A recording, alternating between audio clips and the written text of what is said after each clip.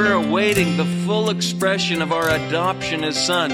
Yes, we've been adopted, but we're awaiting the adoption of sons. What does he mean by that in Romans 8? Well, you see, having the first fruits of the Spirit, he says, we're groaning, waiting eagerly the completion of the whole thing. And stay right here in 2 Corinthians and read on. Every time he mentions this, he ties it together this way. Look at verse 5. Now he who prepared us for this very purpose is God, who gave to us the Spirit as a pledge, a down payment. This is an economic term he uses, as earnest money. How do I know God's going to finish what he started in my life? He gave me his Spirit as a pledge. Welcome to Downtown Bible Class with Pastor Scott Gilchrist. Today we continue in our study of the book of Romans. Pastor Scott brings part 3 of the message titled, Awaiting Glory. We invite you to follow along with us now as we get started. If you want to take your Bible and turn to Romans 8. Romans 8, we've been away from Romans for a while. And it's a joy to turn to Romans anytime, and especially Romans 8. Tremendous chapter. And I want to read the full text to give us a little context, if you will. You know, when you pick up the Bible, it can speak to you immediately, but it's always good to get the context around. And in one sense, it would probably be good for us to kind of walk through the whole book of Romans, but I just want to read from verse 18 down through 27, just to give us the context of what the Lord is saying to us through the Apostle Paul here. I consider that the sufferings of this present time are not worthy to be compared with the glory that is to be revealed to us. For the anxious longing of the creation waits eagerly for the revealing of the sons of God. For the creation was subjected to futility, not of its own will, but because of him who subjected it, in hope that the creation itself also will be set free from its slavery to corruption into the freedom of the glory of the children of God. For we know that the whole creation groans and suffers the pains of childbirth together until now. And not only this, but also we ourselves, even we ourselves, having the first fruits of the Spirit, groan within ourselves, waiting eagerly for our adoption as sons, the redemption of our body. For in hope we have been saved. But hope that is seen is not hope. For why does one also hope for what he sees? But if we hope for what we do not see, with perseverance we wait eagerly for it. And in the same way, the Spirit also helps our weakness, for we don't know how to pray as we should. But the Spirit himself intercedes for us with groanings too deep for words. And he who searches the hearts knows what the mind of the Spirit is, because he intercedes for the saints according to the will of God. Now, we've seen that suffering precedes glory. It did in Christ's experience. In fact, the Old Testament regularly spoke of the sufferings of Christ and the glories to follow.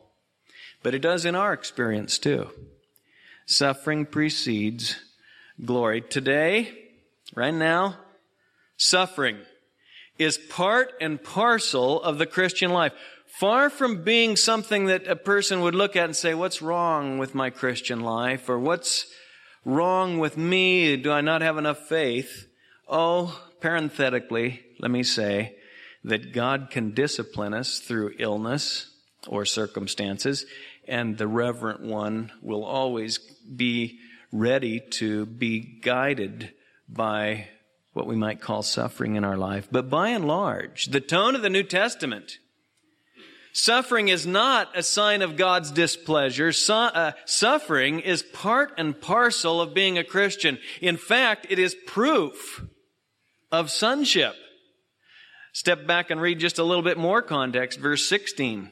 The Spirit himself bears witness with our spirit that we are children of God. And if children, heirs also, heirs of God and fellow heirs with Christ, since indeed we suffer with him, in order that we may also be glorified with him. Suffering is evidence of our sonship. And he says suffering leads to glory. Now, this suffering is not worth comparing to the glory that's to be revealed to us, he says. Verse 18. I know it's real, but we saw and we looked at it carefully. This suffering of this present time is not worthy to be compared with the glory that's to be revealed to us. Just think about the glory that's coming. This suffering is not pointless, we saw. In fact, look at verse 22. It's called the pains of childbirth. Jesus said whenever a woman is in travail, she has sorrow, for the time of her travail and suffering has come. But afterwards, she forgets the sorrow. Remember, he said in John 16, for joy that a child has been born. And the suffering of this present age is not pointless suffering. It's called the pains of childbirth, and it's going to lead to glory. And it causes us to eagerly await the glory, doesn't it? So you take those two thoughts, the present suffering and the future glory, and they combine. And now look at our text and notice, and we saw this last time, but it's been a while and I want us to just remember it. They combine to produce a groaning, an eager awaiting, a sighing, an anticipation. You see it groaning 2 or 3 times in the text. You see eager anticipation, verse 19, the anxious longing, eagerly waits. Verse 23, waiting eagerly. Verse 25, waiting eagerly. We are anxiously awaiting, and we are groaning, awaiting the glory that is to be revealed to us, it says. Now, you can break the whole text down, and we did, and I think it's helpful, into 3 sections. Verses 19 through 22, the whole creation groans, eagerly anticipating. All of creation is groaning, 19 through 22. Verse 23 through 25, believers, we groan as we eagerly anticipate and wait for the glory that's to be revealed to us. And I would almost say shockingly, verse 26 and 27, the Holy Spirit himself, during this waiting period, during this present time, he is interceding for us, we're told, with groanings too deep for words. Now, having said that, let me just remind you, we looked at 19 through 22, the creation itself groaning, and we saw that God's purposes are creation-wide. The creation we see now is not in its original condition, and it's not in its final condition. And any attempt to kind of become one-sided in your thinking, to think if we could just get back to nature, if we could just... Listen, nature's messed up. And we can't do anything about it. Oh, I'm grateful for the technology and the progress that we've made, but man can't solve the problem either. And the more we come up with solutions, we find that they have byproducts and side effects that things just aren't right in this world. And they won't be right until the Lord returns. That's why the whole creation is groaning and suffering the pains of childbirth together until now. And God's purposes, creation purposes now, will coincide with the return of Christ. Look at verse 19. The creation is waiting for what? The revealing of the sons of God.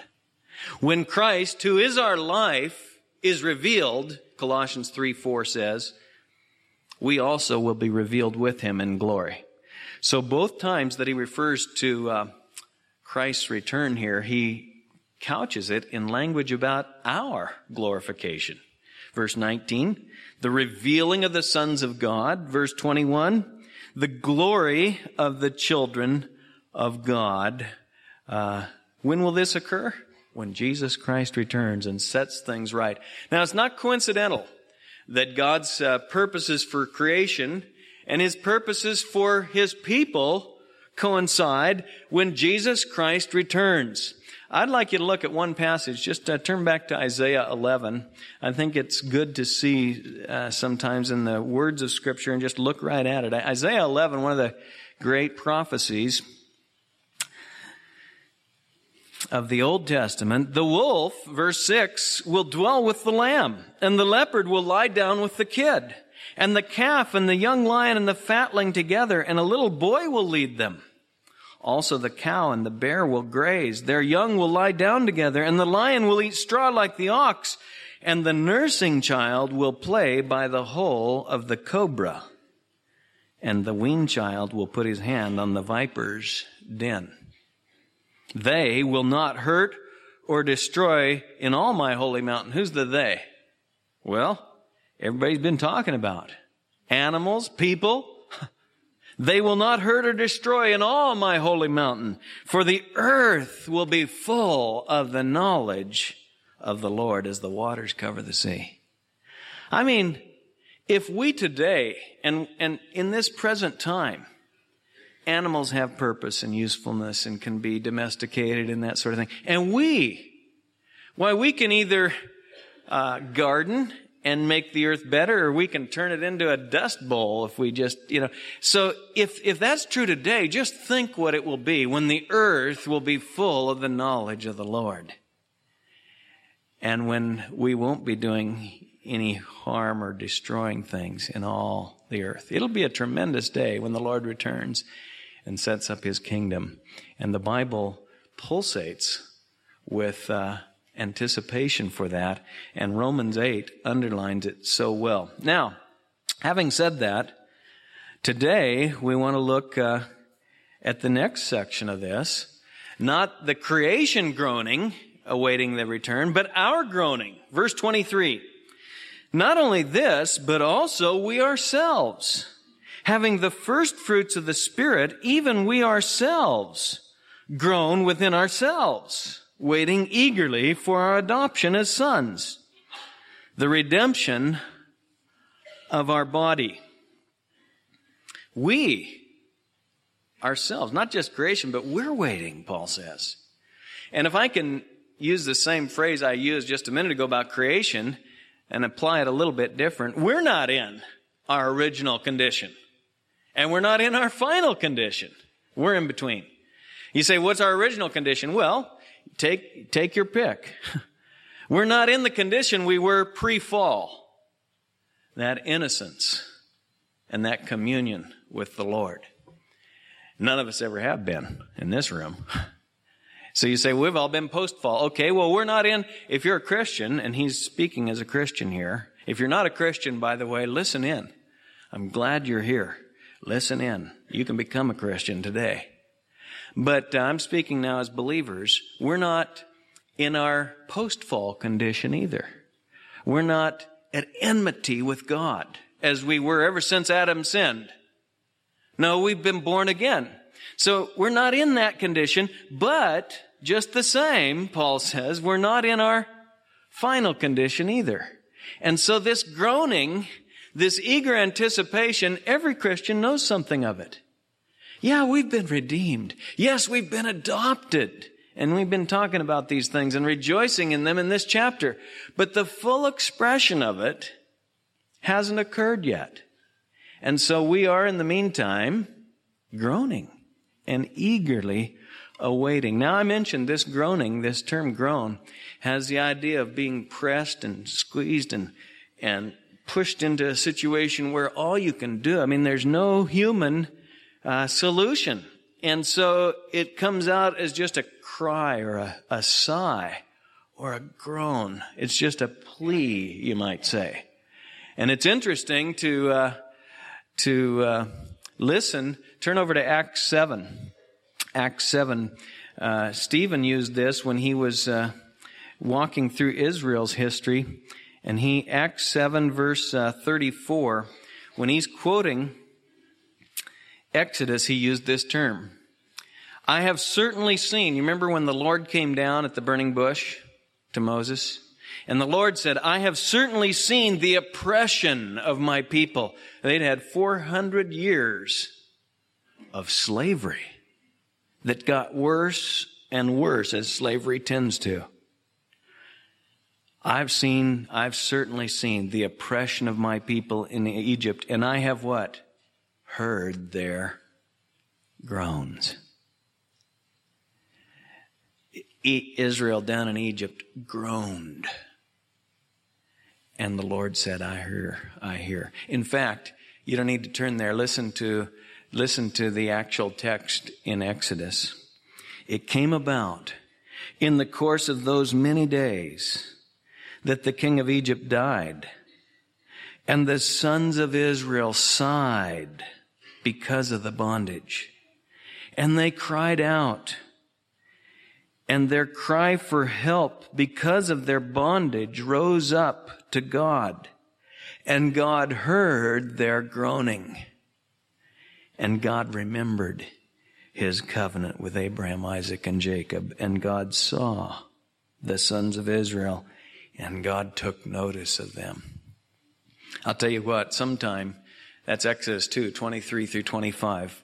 Sometime take a few minutes with each verb in that little paragraph. They sighed, they cried out, they groaned because of their bondage. And God saw, heard, acted. God remembered his covenant. Each verb is just pregnant with great comfort for us today. God hears the groans of his people. But that's the term that was used. You know, our Lord himself used this term. It's interesting. I only found it 6 times in the New Testament, but our Lord used it. You remember the time when, in fact, you think of many of these times when they bring people to the Lord. And this one case in Mark 7, they brought the fellow that couldn't hear, was deaf and couldn't speak. And they brought him to the Lord. And the Lord, we're told, he looked up to heaven and he sighed deeply. With a deep sigh, he said, be opened. And he touched the man, you remember the details, and he opened his ears and loosed his tongue. But you see, the Lord sighed, he groaned. The condition we're in today, our bodies, they're not what they ought to be. And the Lord, when he was here, it was a little foretaste of what he's going to do for us. And he sighed, he groaned as he looked at the condition of the situation today. By the way, one time it's translated grief, and I can't help but mention it. You know, he says in Hebrews 13, he says, obey your leaders. He's talking to the church. He says, obey your leaders as those who will give an account to the Lord. And let them do this. Let them lead you. Let them shepherd you with joy and not with grief. And grief is this term, groaning. And I talk to pastors sometimes, and I hear of shepherds who are just groaning because of the lack of heart for God and submission to God among God's people. And you look at Moses' life, you know, and sometimes you see that.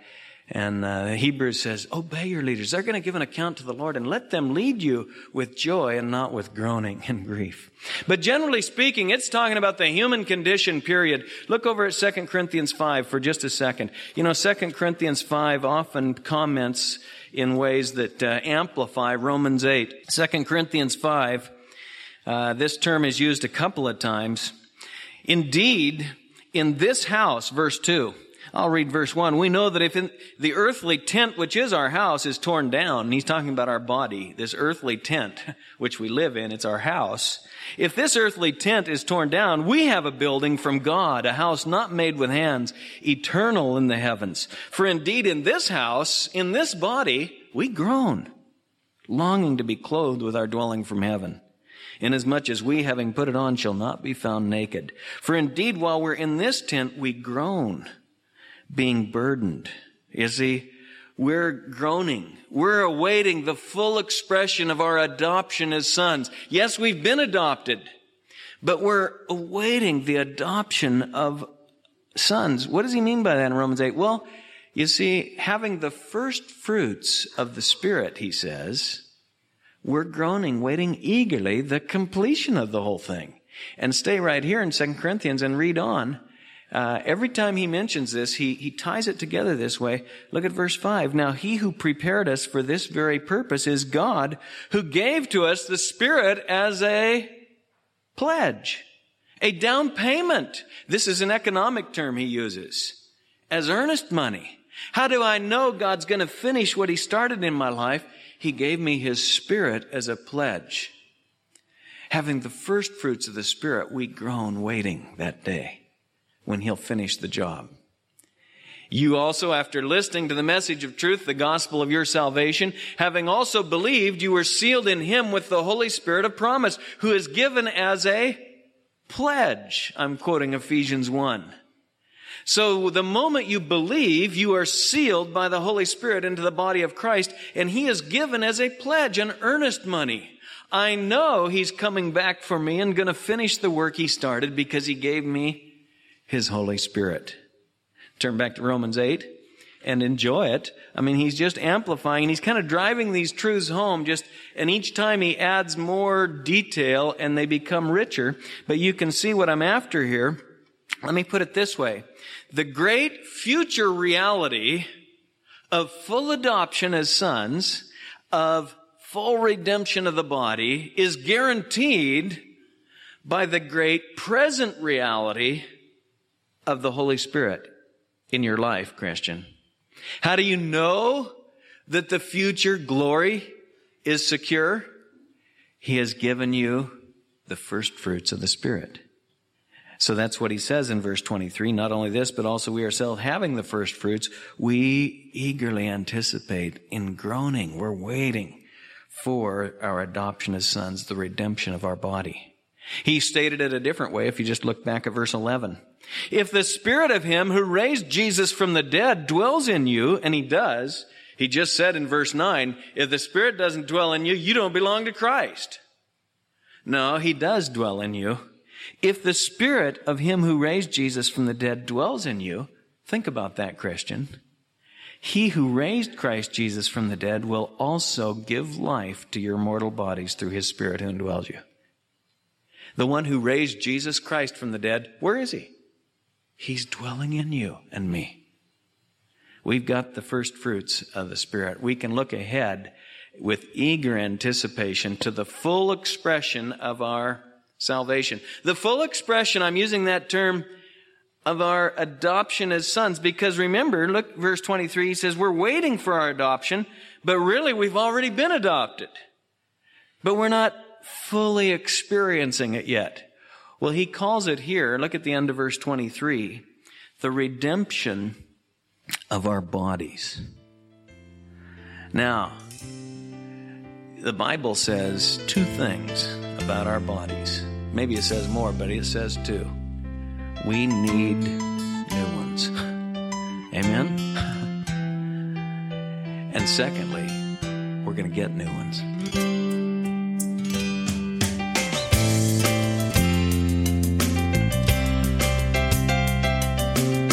You've been listening to Downtown Bible Class with Pastor Scott Gilchrist. Please stay with us. Pastor Scott will return in just a moment with a preview of our next broadcast. Today's program was titled Awaiting Glory, a message from our series in the book of Romans. If you missed a portion of the message heard on the program today, or you'd like to share it with a friend, head on over to downtownbible.org. A free copy of today's entire message is available there for you to stream or download at your convenience. If you don't have a church home in the area, Pastor Scott would love to invite you to join us in person for our Sunday worship services at Southwest Bible Church. That's each Sunday morning at 8:30 and 11 a.m. at the church located at the corner of Southwest Murray and Weir Road in Beaverton. You can go to our website at swbible.org for more details. We hope to see you there.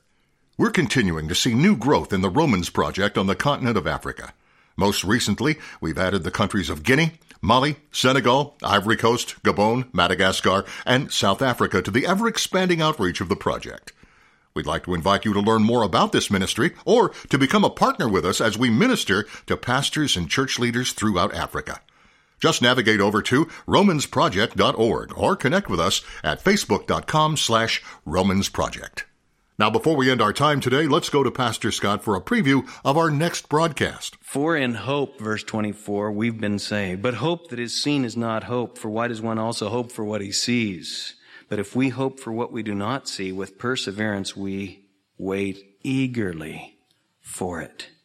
This hope we have as an anchor of our soul, a hope both sure and steadfast, and one which enters within the veil where Jesus has entered as a forerunner for us. When your hope is in Jesus Christ, when your hope is in the one who rose from the dead and is coming back, your hope is like an anchor of the soul. It's sure, it's steadfast. My hope is guaranteed by the Son of God, seated at the right hand. He's entered as a forerunner. My hope is guaranteed by the Spirit of God. He dwells within me. This hope does not disappoint. It's a hope sure and steadfast, absolutely certain. Join us again next time as we continue our series through the book of Romans. Pastor Scott brings part 4 of the message titled, Awaiting Glory. Until then, may the grace of the Lord Jesus be with you.